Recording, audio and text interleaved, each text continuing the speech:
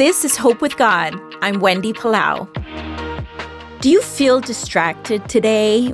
The things of life always calls out for our attention, but a life spent scrambling from one thing to the next is not what we were made for. Sometimes we have to stop and remind ourselves we're made to worship God, to bring Him all of our love and affection.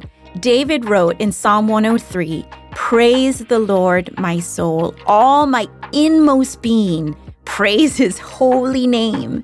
Do you notice how David is singing this to his very own soul? He's reminding himself that this is what he needs the most. This is what he was made for.